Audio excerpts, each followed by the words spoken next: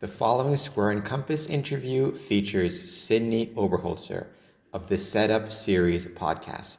She is a marketing consultant in the music industry, and her podcast discusses experiences working behind the scenes in the music industry into actionable advice anyone can use in their life, no matter the industry. And in this case, actionable advice that can be used in our Masonic lodges and Masonic temples. This week, we're very proud to have as a sponsor Al Teshuba of Platinum Realty Inc. Brokerage. The contact information is located on the screen. And with that, another episode of the Square and Compass podcast. Morning. All right. Another episode of the Square and Compass podcast, this time with Sydney Oberholtzer of the Set Up podcast. So thank you so much for joining us. Thank you so much for having me. And I must say, I'm very impressed by the way you pronounce my last name. So good job with that. Well, you're welcome. Normally, I'm the absolute worst with pronouncing anybody's name. So I'm happy I got yours right on the first try. Yeah. How are you? I'm well. I'm excited about this podcast because one thing, and this is something I think is just true for life, but I think is especially applicable to Freemasonry, is there's always something from outside of an organization to learn and then potentially to bring into that organization. I think oftentimes groups, it can be a business, it can be a civic group, it can be a religious organization. They have a tendency to sometimes become very insular in how they approach problems or just how they view things. And the chance to get some insights from, in this case, somebody from the music industry, the business side of music, which is what your podcast focuses on.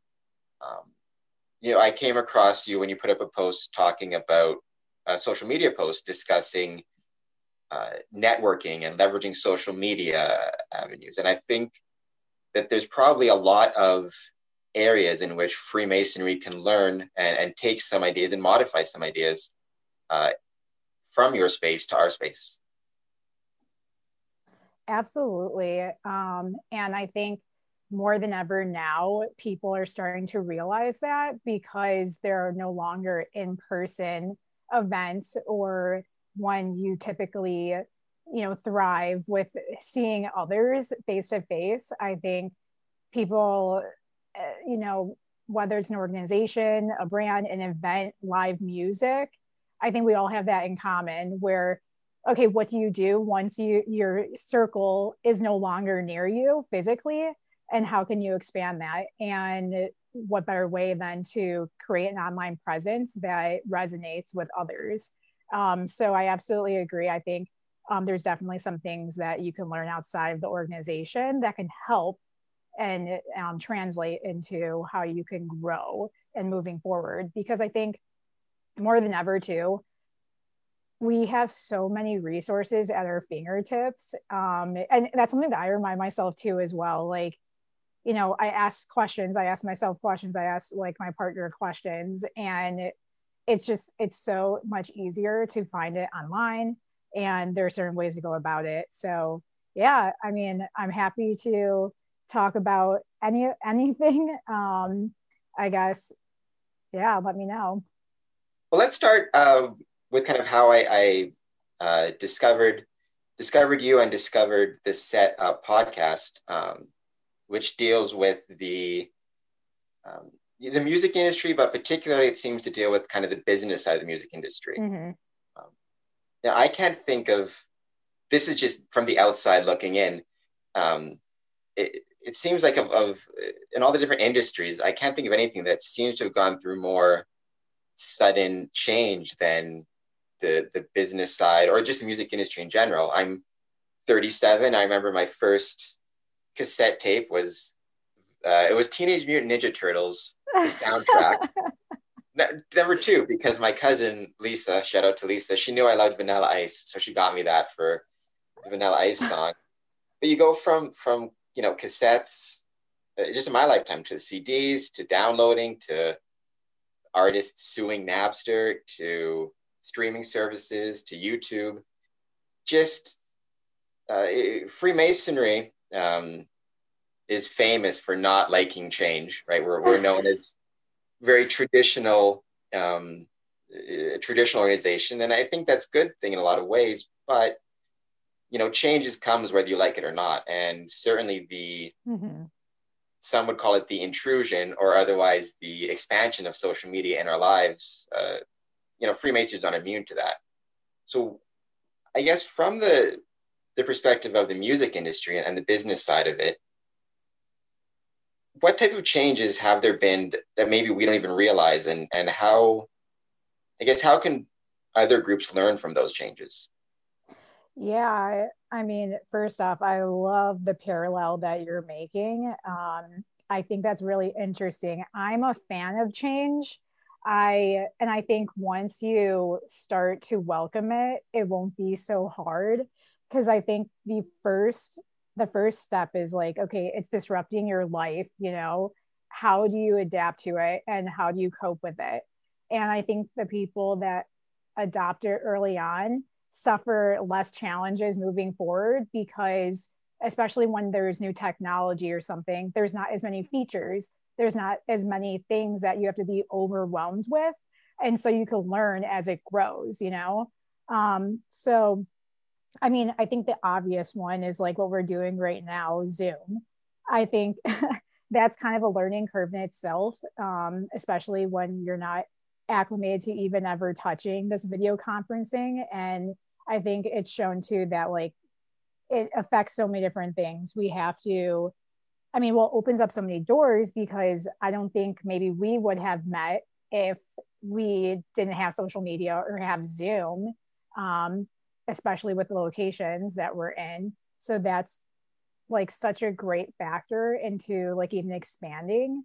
But I mean, other than that, like the biggest ones I see is it's more so a mentality change online. I think like, there are a lot more social media platforms. Maybe some of them, like I don't even touch some of them, like TikTok, but I think there's a different type of, I think now we could really narrow it down to understanding like the type of people that use social media platforms. Like they're not for everyone anymore.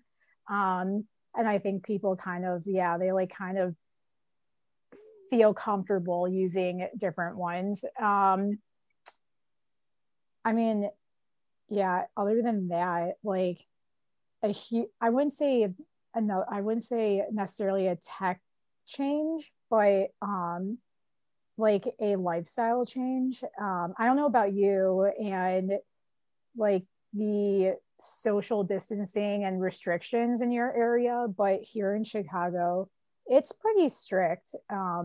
So it's definitely a lifestyle change. The fact that I plan around like when I'm going to the grocery store, like, when I'm seeing my friends, and I really have to think about like, all the factors that go into it, based on like how I'm planning, even like hanging out with people.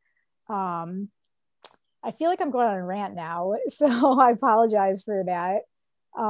But I think the main changes are just like lifestyle mindset, and like you said, like taking it online and having to be okay with it, even if it's not necessarily your thing. What about I guess, what are some of the mistakes that you think, whether it be in the music industry or otherwise, people make when they're trying to kind of leverage online resources for networking or promotion, or there doesn't necessarily be promotion in the sense of recruiting people to join Freemasonry or whatever. It is more promotion in the sense just trying to inform people about what a lodge is all about, or what a temple is all about, or even just celebrating a milestone, like trying to promote the Windsor Masonic Temple turning 100 years old. What are some of the mistakes you see people making in those areas?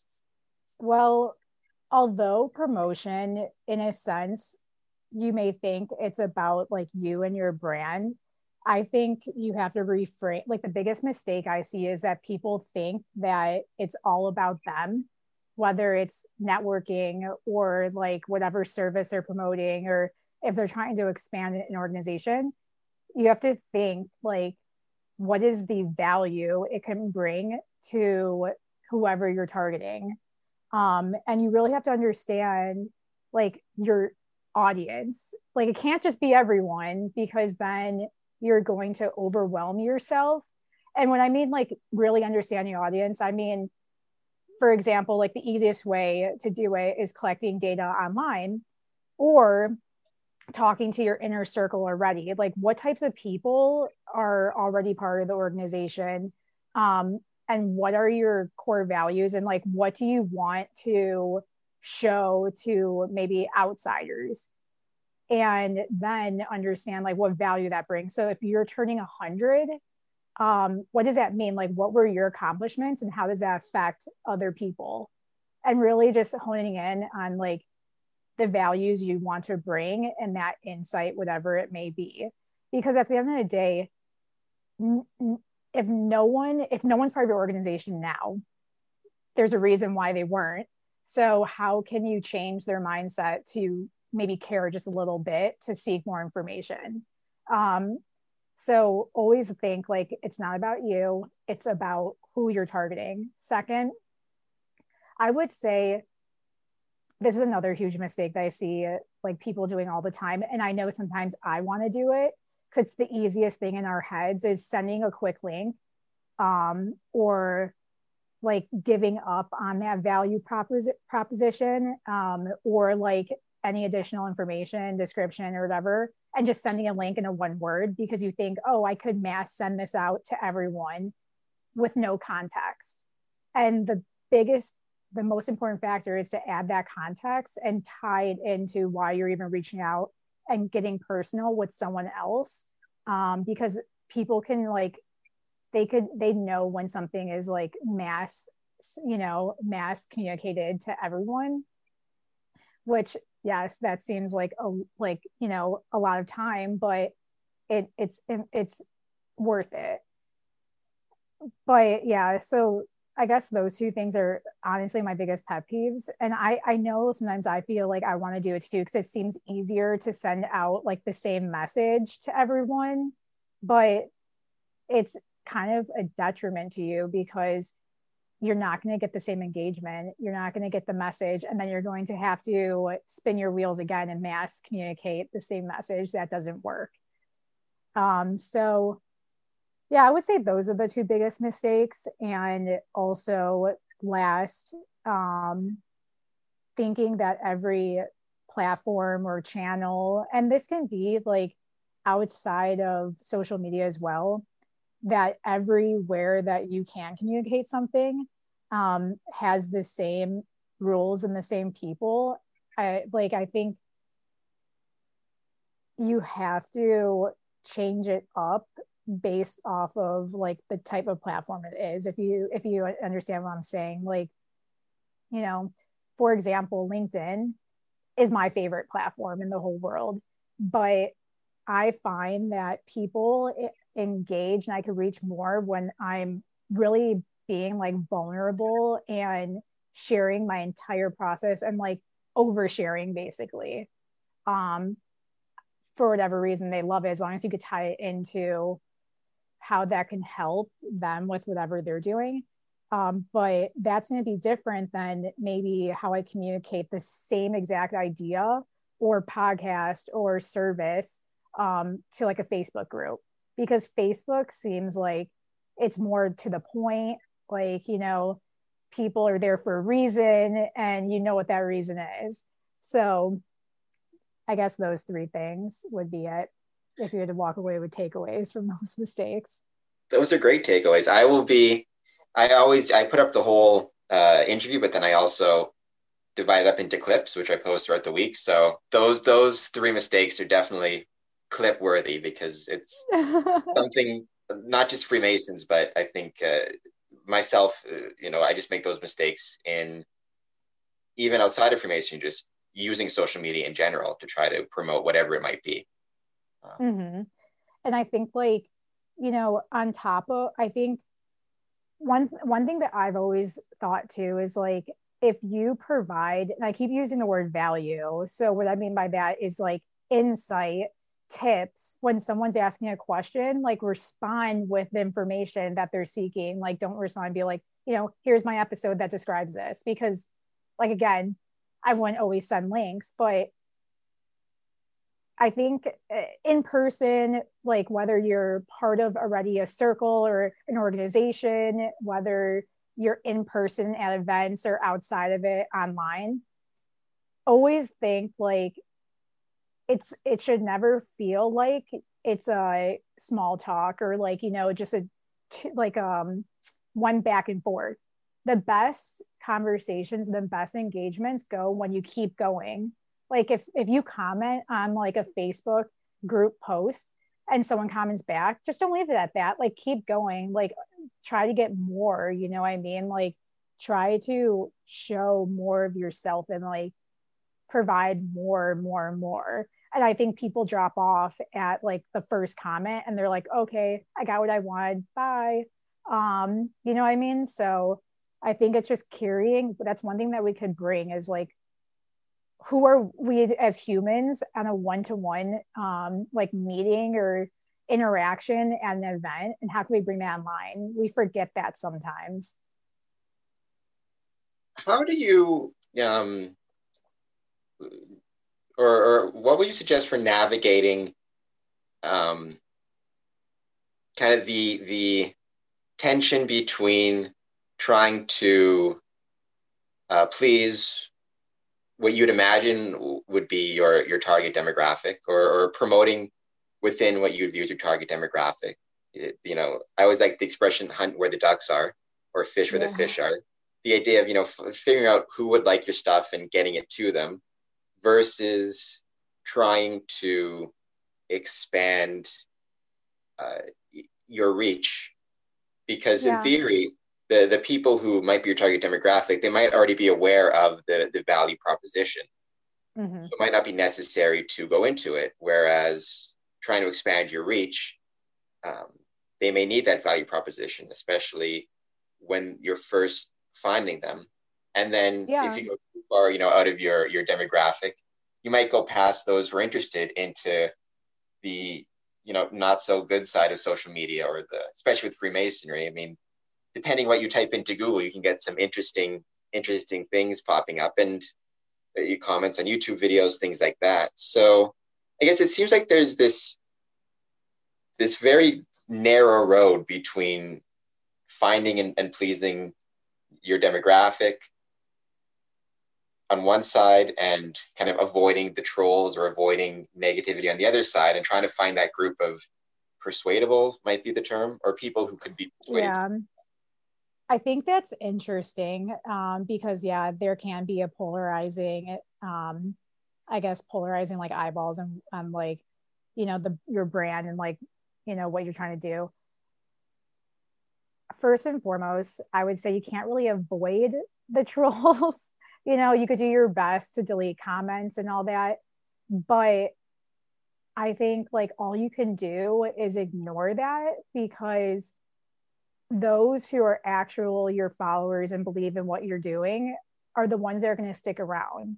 You don't necessarily want the ones that see those comments and believe them, because if you have, not only the text, the imagery, and like the brand, and when I mean brand too, like if someone goes to any of your online profiles and, well, first off, they should be cohesive and consistent. So you should use the same text, the same wording, the same like feelings that you want to invoke, the same imagery of like on top of the color scheme. But that's like, it doesn't have to be, because like you don't have to have a design eye.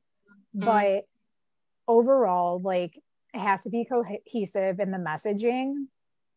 And where I would start especially when you're looking to expand, is really like who already is following you, who already more.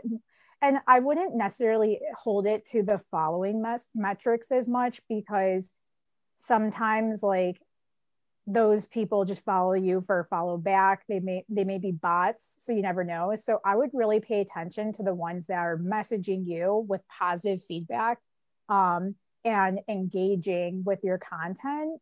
And then I would go into who they are connected with, who's following them, and then engage with that content if that's someone that you think would be a great, like, part of your audience. I think that's probably the lowest hanging fruit, because it's not always like, I'm not saying when you have like millions of followers and they're not all your friends, but I think it shows like, it gives you a little idea on there might be some connection between like people who are already part of your organization and who are their friends. So that could be like a nice way to start. And then outside of that, there are other ways to look into other, like even expanding further. Like you could look up hashtags that are important to you, and then you could see who follows them and who's posting under that. You could even research other accounts with certain words that are meaningful to you. And it could be Masonic, it could be Freemason, it could be anything outside of like the actual name itself.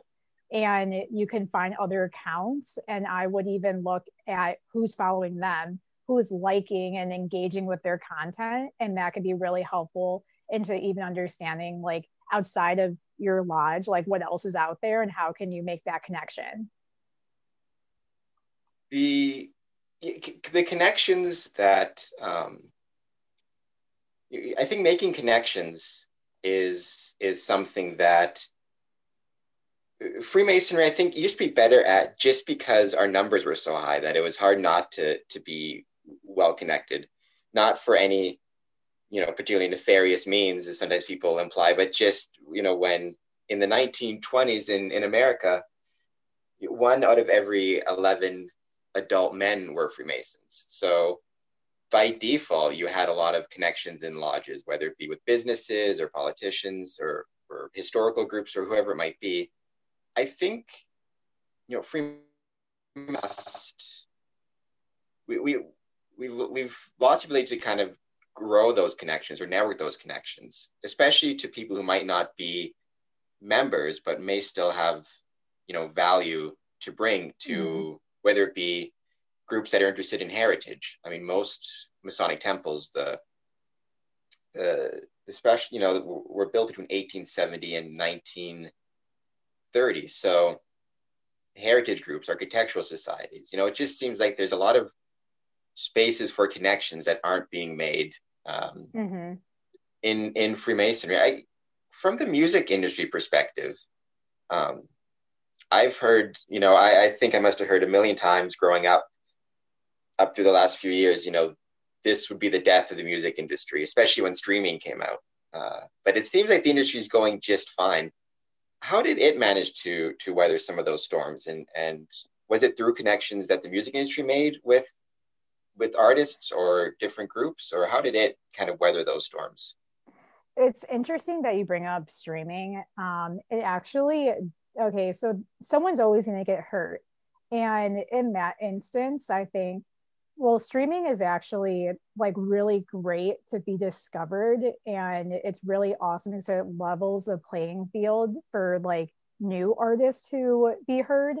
However, I will say it does hurt the artists because they get paid pennies. And also it hurts the like record labels because they're no longer actually selling physical like vinyl or CDs like they used to. However, it puts more control into the hands of the artists. They don't need teams or labels or agencies or management to do any of this for them. And I think that's what's really cool about this change is like the industry is constantly being disrupted. And like you mentioned earlier, everyone's pretty accustomed to change and bounces back honestly with just, so okay, it's really funny. Everyone I meet in the music industry has like 3 different jobs at any given point. So everyone wears so many hats. Everyone is connected to each other in a sense. I think it's different now with the pandemic, but um, so so they're able to bounce back because each person kind of knows different aspects of the industry. They're able to easily identify like new ways to create new technology.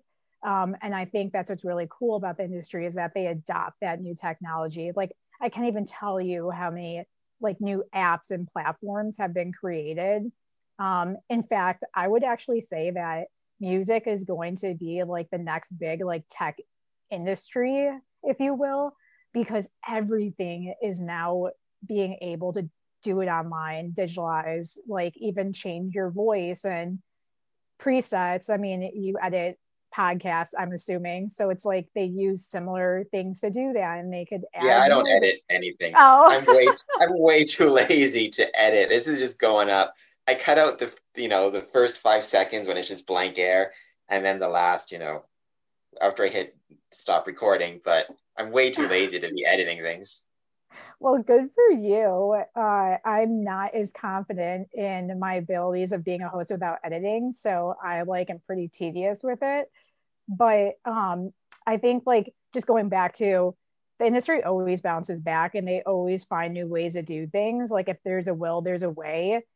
And I will say like a lot of people are struggling all the time, but as long as they're consistent and they keep with it and what I've always seen too, especially now speaking with so many people in the industry, once you make a connection, they like follow their gut and they like keep going and they make that really authentic connection, you know what I mean, that they believe in. And they're like, I don't know, it just, yes, there are people that use each other in the industry and they're toxic, but for the most part, like people are in it to help, not like to help others along the way.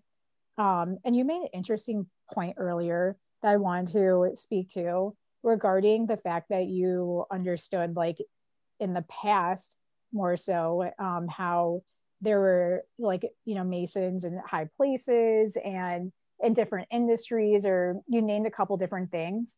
I would suggest, honestly, like if you're not already doing it, holding like networking events or workshops that are maybe where you're partnering with someone in a particular business or industry that you're looking to explore to expand the organization. And whether it's conversational or leading with education within whatever topic, that might be a good way. And the great thing about online events is like you can connect it to Eventbrite for free, and then you can collect emails.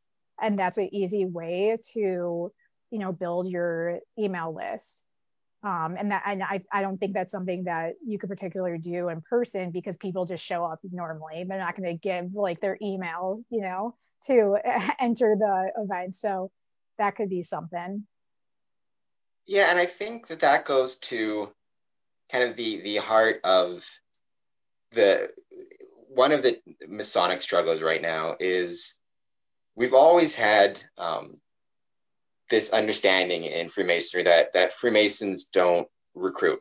It's always been kind of one of the tenets of Masonic ideals is that if somebody's interested in joining, they should approach you as opposed to a Mason making any type of approach. But I think that somehow it got, there's always been historically this idea that there's a difference between improper solicitation, which is recruitment or promising favors or just, making promises about the craft that aren't true, or just doing different kind of underhanded ways to encourage membership versus,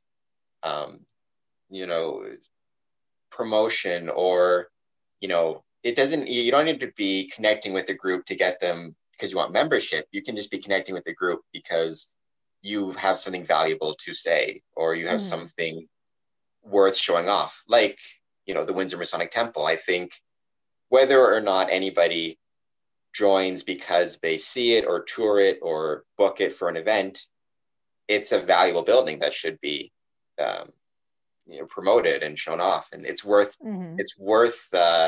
discussing with groups who may be interested. And then that can connect you to, if when you go out and you show off the Masonic Temple and then somebody has a wedding, they need a venue.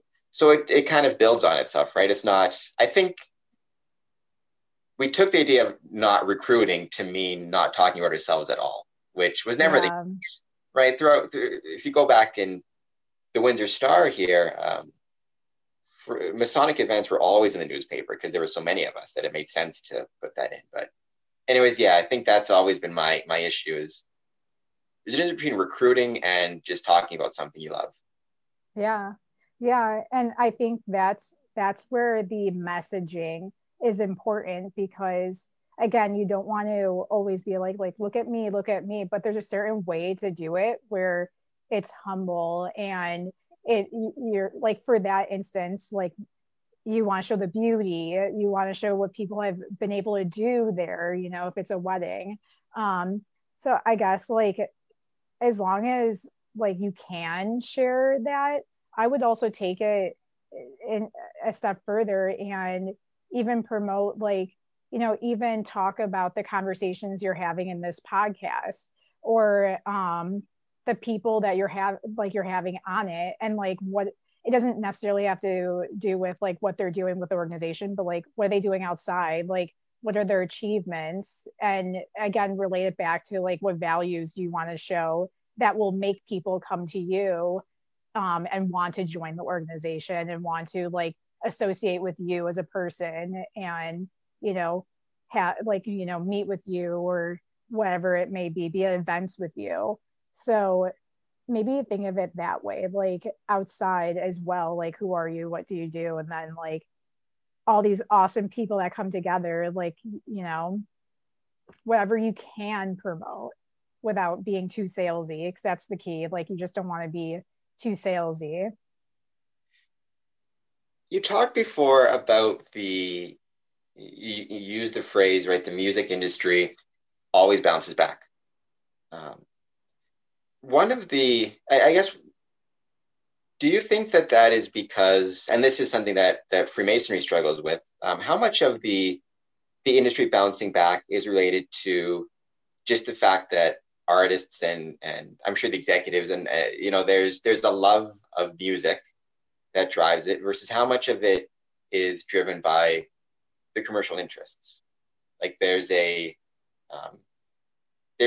monetary, there's a financial interest in having the industry bounce back, because there's a lot of money at play for different groups, versus how much is it, people are always going to love music and play music no matter what. And so the industry will just find that connection of passion and talent and bring it up no matter what. The commercial interest is an emergent property as opposed to the actual underlying cause.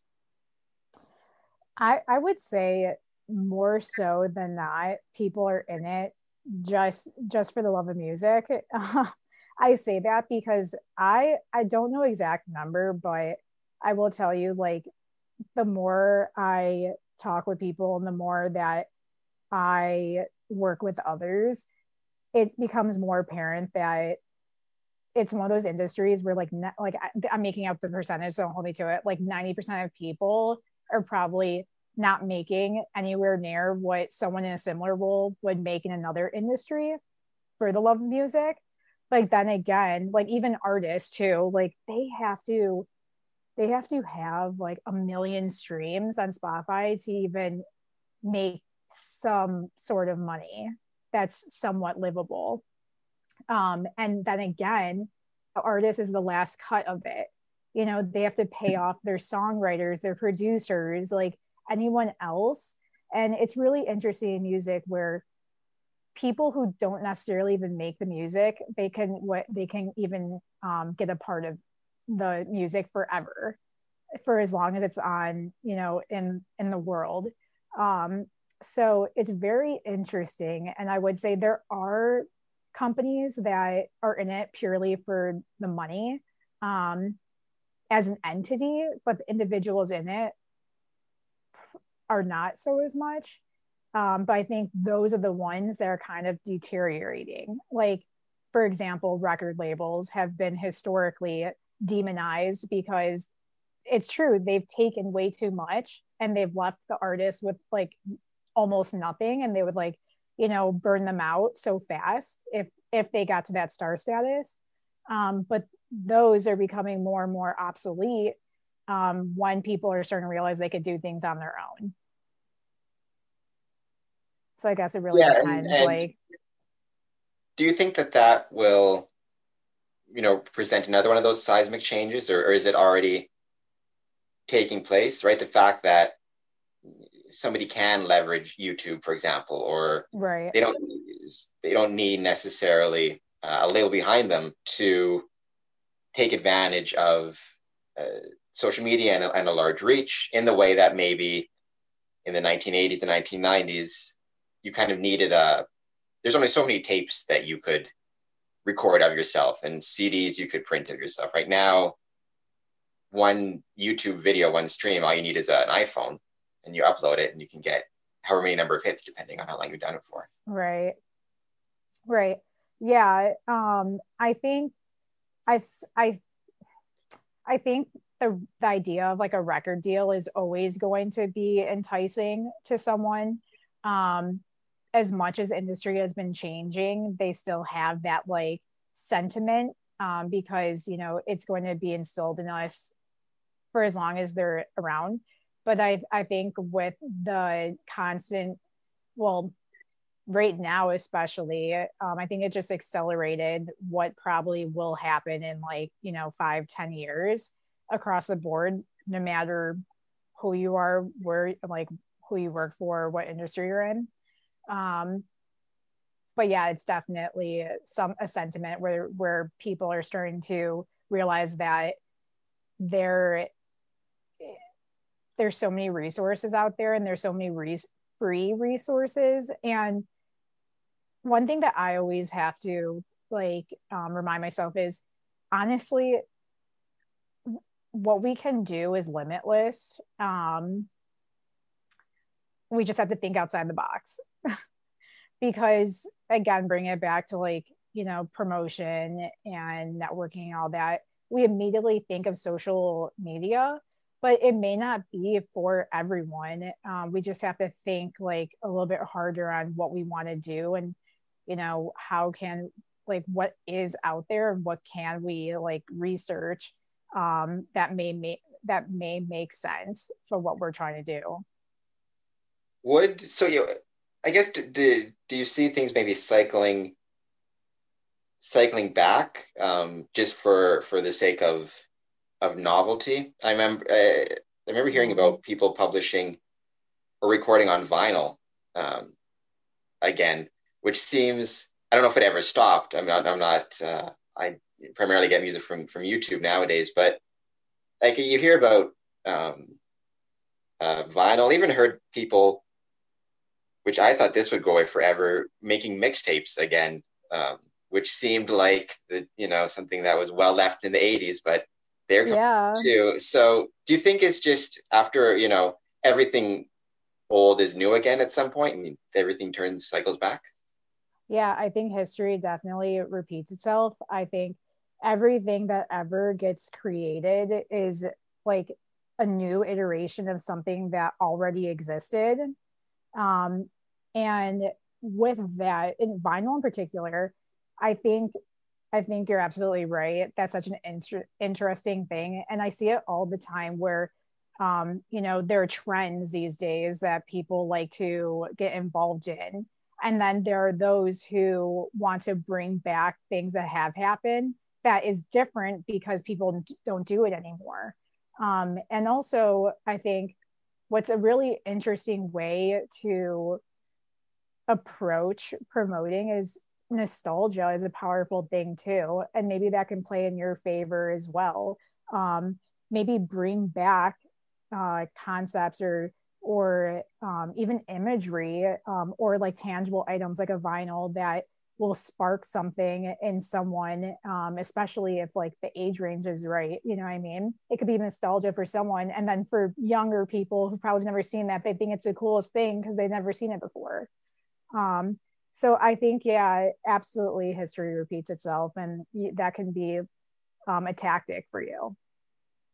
So going back to thinking outside the box, which is something you mentioned earlier, and I touched on this a little bit, but the professional / commercial aspect of the music industry versus the performance, the love of the craft, that goes to, and I speak only for myself when I say this, this is not representative of the Grand Lodge of Canada or Ontario, Windsor Masonic Temple, just to make that clear. But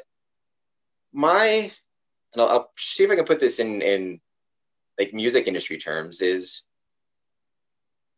really in Freemasonry, there's no such thing as a professional Freemason in the way you'd have like a professional musician. The equivalent would be like every Mason is in like a garage band, right? Where they might have gigs at a bar or something like that, but it's purely done as for fun or as a hobby.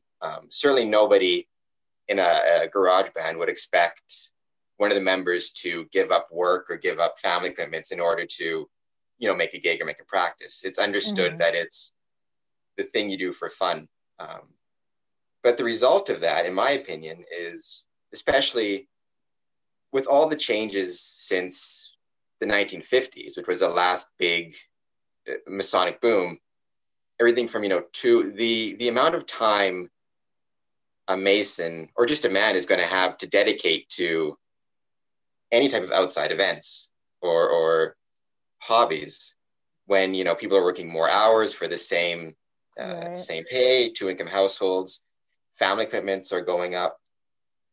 It just seems that, to me, the one benefit of, commercial interests, professional interests, is it does provide an incentive to adapt and to adopt to new things. I mean, I heard somebody once use the expression, we're talking about declining membership in Freemasonry, and they said, you can't compare membership in 2019, this was, to, the 1950s. That'd be like comparing CD sales in 1990 to CD sales today. But the point was, the music industry didn't just go, well, CD sales are dropping, so I guess that's it for us. We'll close up our tent. Right. Like there was a commercial incentive in there for both the artists and the industry to try to adapt and find new ways to move forward. It seems like, if music was only a hobby for everybody, well, first, you never have any professional musicians. You wouldn't have the Stones, you wouldn't have the Beatles, or, any of those, Leonard Skinner, my favorite band. It just seems that there is a protective factor in having a professional element in any industry, in any group. Right. I don't know, what you think about that based on your time in the music industry? Well, I think that's definitely an interesting concept. You're making me think a little bit, but I mean, this could just be my perspective, in my opinion, but I think the reason why musicians are able to, well, the stars, because again, like there's millions of musicians out there that are, I mean, in a sense, like starving artists, like they just can't break into what they want to do. So in a sense, it is like their hobby, and they're working another profession for the rest of their lives. But I mean, I think it's such a tricky subject, because the reason why music is making so much money is because people literally others profited off of artists and their craft for so long, and it wouldn't go directly to the artist. So, I mean, I don't know, like, is that like a distribution problem, or is that in the sense that it's more so it's not a distribution problem. It's more so the middlemen. So like the people with the connections, like pretty much they say, hey, pay me a chunk of, you know, your music for the rest of your life. I get a percentage of every sale of anything because I could connect you to this district. Back in the day, yes, it was like actual physical manufacturers and distributors of vinyl and CDs. But then on top of that, it's the same thing with managers where a manager will come in and be like, I have connections and I could help you grow. But, you know, you have to give me like a percentage of, you know, however much you make with anything that you do. So that's how the music industry has always been. Like the connectors get the fees and then the musicians who actually make it get what's left over. And so if somehow that could translate, but yeah, I mean, I don't know, that's definitely an interesting concept. It just seems it's like a chicken and the egg scenario, because how many, you know, it's the music industry and really anything where you have a professionalized element in like a significant way is, you know, full of you know, heartbreaking stories of whatever it might be of you know, people sacrificing, you know, living in their cars or doing whatever it is they do to try to get to that professional level. You know, the vast majority obviously don't and aren't able to, but some do. And I guess I've always struggled with this idea of in Freemasonry, just because this is what I love. Yeah. You know, it's one thing to do something purely out of monetary means, which I don't think is healthy in any circumstance. Right. But there's another thing to do something because you love it, but have some type of infrastructure present that if you're good enough or lucky enough or endure long enough or some combination of the above, it can kind of find you and suck you into it. And it might not be the fairest structure, but it will, you know, it does. I mean, I guess what do you think the music industry would be if, you know, the Beatles only played high school gyms, or like there was never any concerts or any professional touring musicians? It was all done at the bars when you could find the time. That's actually what I was going to say. I think once money is involved, you have more of an investment and a stake, and you feel like in some circumstances, especially in music, you know, like if I had money at stake, I'd be more invested in this artist and I'd want them to succeed more, because you know, that's the whole reason why I would be around as a manager or label or whatever. I'm giving them resources that they could have never gotten. Like to your point, the Beatles, they may have not had the money to be at the status and get the exposure that they got.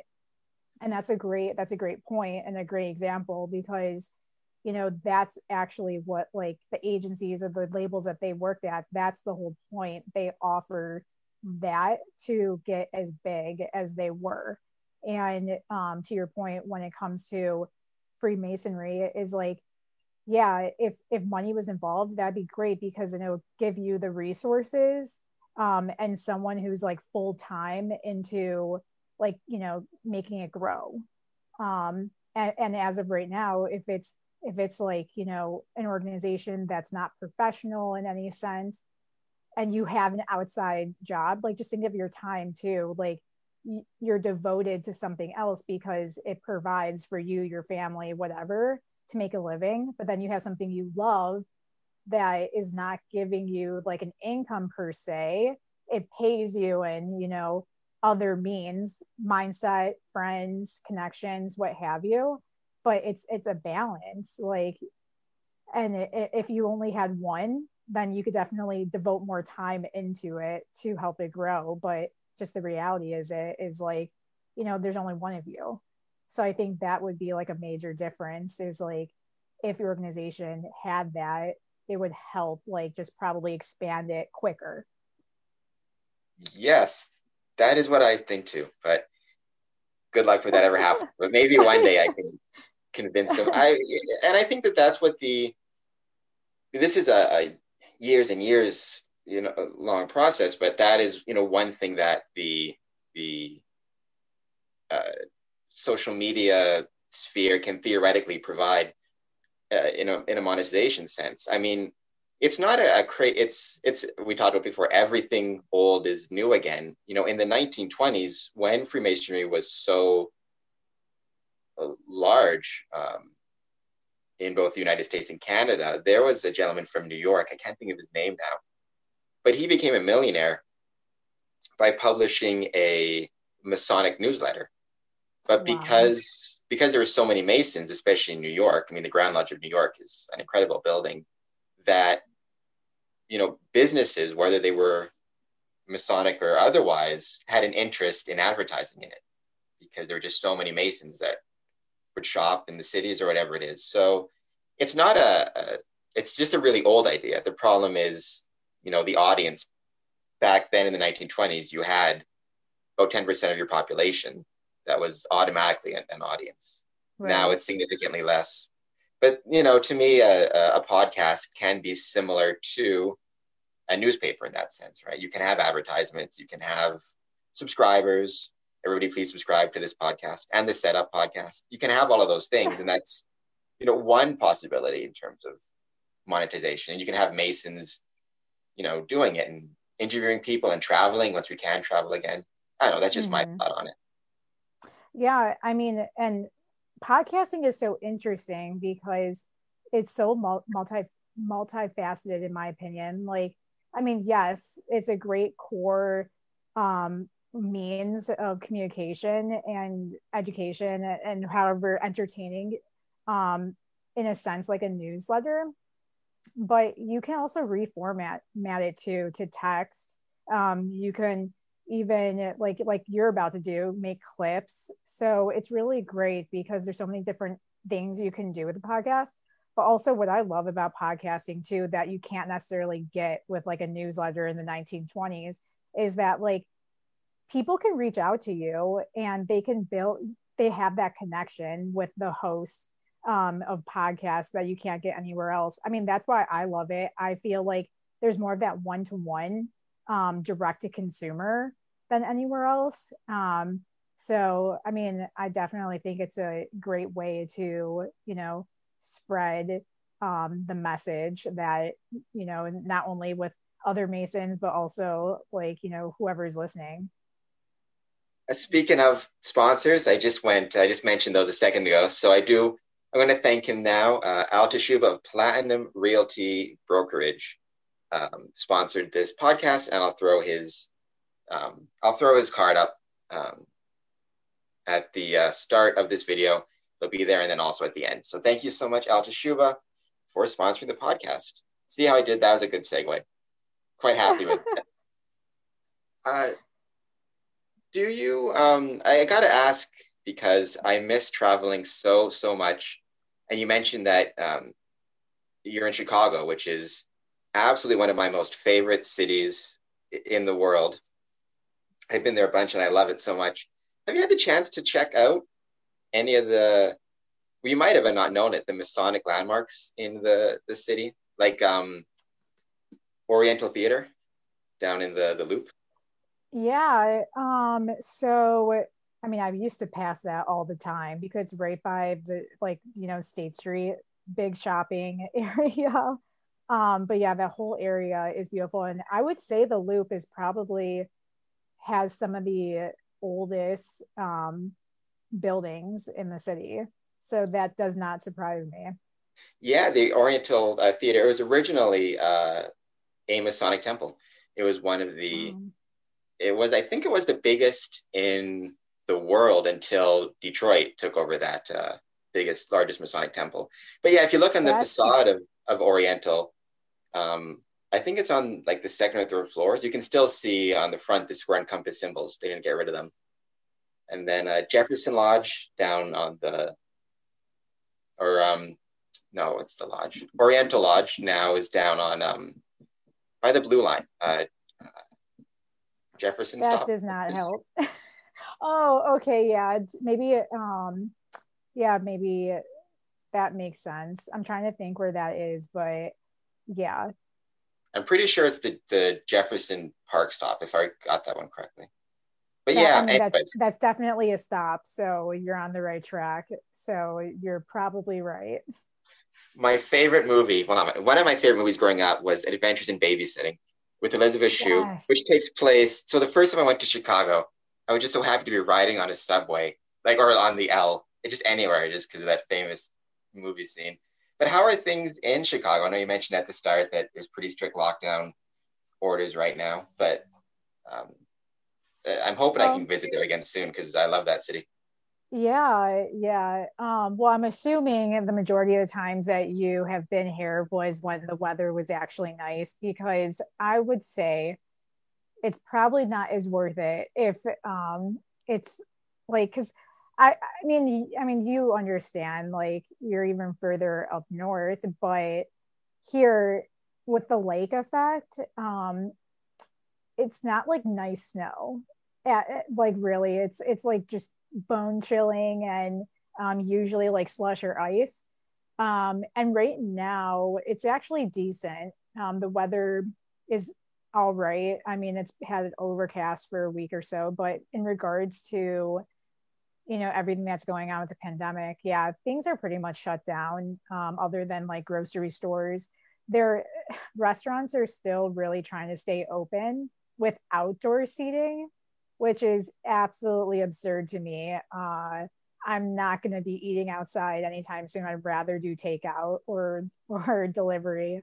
But other than that, yeah, there's really not much to do. I'm pretty conservative when it comes to social distancing, so I barely do things or see friends or family, unfortunately. But yeah, they're pretty strict here. How about where you're at? Yeah, we just Windsor, Ontario. Ontario just entered into a lockdown on December 26th. In Windsor, it's going to remain locked down for 28 days, and then they'll see after that. Wow. So, I mean, lockdown, right? It's obviously, grocery stores are still open, pharmacies are still open. A lot of restaurants are moving to takeout, which we're not quite as brave as the Chicagoans. We're not. Actually, what is the? Yeah, Chicagoans. We're not quite as brave as the Chicagoans. We don't have a lot of outside dining. We did during the summer, obviously, but a lot of restaurants are doing takeout, and we've got a thing in Windsor where takeout Tuesdays, where the mayor and city staff are encouraging everybody to order takeout at least once a week to help the restaurants. Yeah. They can. Everybody is just kind of getting by as best they can. And I actually did a podcast episode or a brief clip about Freemasonry in 1918 through 1920 during the Spanish flu pandemic, and the city made it through that, and we made it through that. So I'm sure we'll make it through this too. But Absolutely. it's And that's obviously. sorry, go ahead. I was going to say it's obviously challenging in a lot of different ways, but we're Yeah. making it through. Yeah, and that's an excellent example of some great content that's relatable and helps us like push forward, because like you said, like it's similar situation has happened before and we could push forward. But also, it just clicked right now, but you were just over the border from Detroit. Like, you could probably see Detroit if you're in like a tall building. Is it a fairly small city, or like We're compared to about two. Chicago? Yeah, we're 200, and I mean, almost every city in Canada would be small compared to Chicago or any kind of larger city in the States. Windsor's 221,000, if I do recall correctly. Wow. So yeah, we're a lot of people back in the day when you could cross the border easily. A lot of people from Detroit said, Windsor felt like a suburb that was just harder to get into than an actual different country. And then there used to be so much traffic. I used to love Chicago, obviously, but just crossing to Detroit to grab dinner or whatever it is. There's still some border crossings for people who work in the States, especially nurses and stuff who may work at hospitals in the States. But yeah, it's definitely strange seeing so much less traffic crossing the bridge or going through the tunnel or anything like that.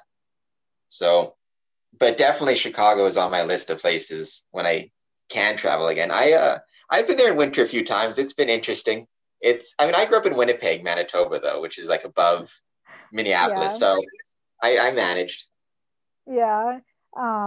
Yeah, I still have never been to Canada, and I really, really want to. And actually, what I was going to tell you is one of my best friends married someone who's from Windsor. Like his family still lives there. Where So that's a I'm sure he's a wonderful, terrific person, wonderful, terrific man. I'm terrific. Everybody from Windsor is. Yeah, no, he is. He's a great person. So, yeah. Very cool. Well, this has been a fun reminiscing about Chicago and all the places we can't go anymore, but hope to one day. Yes, hopefully sometime soon. Knock on wood, sooner rather than later. But tell me about I came across you through social media with your connection to the Setup podcast. I've really enjoyed the episodes I've had the chance to listen to so far. Even though I love music, I can't perform any music to save my life. And I love business, but my bank account would say otherwise. But even though I still enjoy the topics in the podcast. So tell me a bit about, or tell the people about the Setup podcast, where they can find it, all that stuff. Well, thank you. I appreciate the time to talk about it. So the Setup podcast, it's been changing a little bit, but essentially the purpose of it is to help those who are trying to navigate the industry. Right now, we are featuring women entrepreneurs in music, which is really inspiring and empowering because there's such a small percentage compared to men. And then next season, we're actually talking about music marketing and promotion. So that's really exciting. But yeah, I just started it off of the idea because when I was breaking into the industry, I could not find any resources. I couldn't even, like I mentioned earlier, I couldn't find anyone that I was meeting in person online. And that just blew my mind. I'm like, how the heck are you working with these like really cool artists and doing all these insane things? And I cannot find you anywhere. So after it taking, like as long as it did for me to break into the industry, I just wanted to provide a resource to those who were in my position that I was at the time. And so, yeah, the topics are all across the board, and it's really just helping those artists who are looking to, excel and grow their career, or music professionals who want to help artists and want to learn about the roles that they're interested in. And you can find it at thesetupseries.com or the Setup Series on all major social platforms. I guess whether it be due to the pandemic or changing, I guess this is a good place to leave it. Just moving forward in the music industry in general, what are some things that what are you most excited about moving forward? Live events again. I was just thinking that after as the question was coming out of my mouth, I was like, I think I know the answer. Yeah, I mean, more than that, I know live events will come back. I just really hope that they have guidelines and have parameters in place that make everyone feel comfortable. Because like I said, like I'm very conservative. So I know live events will come back, but I just hope that I'm ready for it and that they keep creating new ways to make sure that it's not as unsanitary as it was in the past. Because I think of all the things that I had to do like, porta potties without hand sanitizer, or like being like sardines in the crowd. That's so crazy to me. I cannot fathom that being a thing anytime soon again. So I'm just really excited for just like the constant innovation, and like having the extra parameters to make sure that they actually adhere to health guidelines. How would that affect? I'm just thinking out loud, the income side of it all. Like if stadiums are running at say 25% capacity to make sure they can properly socially distance, I mean, they make it up in the back end somehow, or do the stadiums just pay the difference? Well, a lot of the sales come from food and beverage anyways. I think that probably will cause some issues. I know like over the summer and into the fall, there have been a lot of like sectioned off, like you had to, I mean, as of right now, like I think music's at like a standstill unless it's live streams or virtual reality or something like that. But yeah, in the summer and fall they had drive-ins, which is, like I said, history repeats itself. Like brought it back because they had to, or outdoor events where they can control section off like areas where you and your friends can stay, and then they would just hand deliver food so that people aren't walking back and forth, and then making sure the food is covered completely so that if someone had COVID they won't like cough on your food or something. So I could see that being a thing, but I think that is a huge topic still. Like I don't think anyone really knows how to handle big arenas or even small venues. It's difficult, but I know just like it's just they had to create something new. So a lot of them are time slots, or you are completely sectioned off, and they have to limit the capacity. And I think the limited capacity is going to be something for a long time, and they're just gonna have to figure out a way, because frankly I don't think that music fans are going to pay for like double the cost that they used to, because prices were already crazy at arenas. Like if you think about the floor seats, they were already like $300.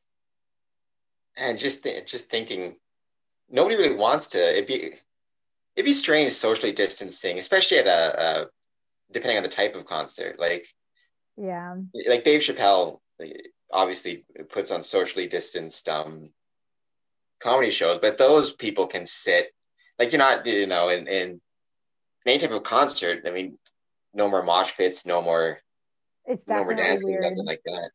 Well, so the first drive-in I went to, where it was completely sectioned off, and I'm not even kidding, it was like 6 to 8 feet, like it felt really comfortable, and it was outdoors, and like they made us wear masks the whole time unless that you were eating or drinking. You had to go in your car for that. So that was really awesome. But yeah, it took me a while to realize like no one's surrounding me. So in my head, I thought like, oh, I'm the focus, so people can see me dance. I'm not in a crowd anymore. But at the end of the day, people are just there for the music. They're not like looking around. So people, once you get out of your head, like people are acting normal again. But yeah, it's definitely weird at first, like the fact that you're not surrounded by anyone. Well, I'm a terrible dancer, so I support the ban on dancing just because I can't do it. But thank you so much. This was, I really enjoyed this interview, and having somebody from outside of Freemasonry, but having such valuable insights that can be applied to Freemasonry and us, I think to a lot of civic groups, because we're all, even before the pandemic, all these kind of civic groups, the Rotary clubs, the Elks, Freemasonry, they were churches. They were all kind of experiencing challenges related to engagement and retention, and networking and all that. So I appreciate the insights, and I think they will be of value to a lot of Masonic lodges and Masonic temples. Well, thank you so much, Cameron. The pleasure is all mine. If you ever need help with anything, any more insights outside of this, like I would love to be a resource. And I just really appreciate being on this. Thank you so much. Please, everybody watching, go to the Setup Podcast and subscribe, follow it on all the socials. Same thing with the Square and Compass podcast. It's down there somewhere, the red subscribe button. Hit that, all that good stuff. And thank you so much. Thank you. See you.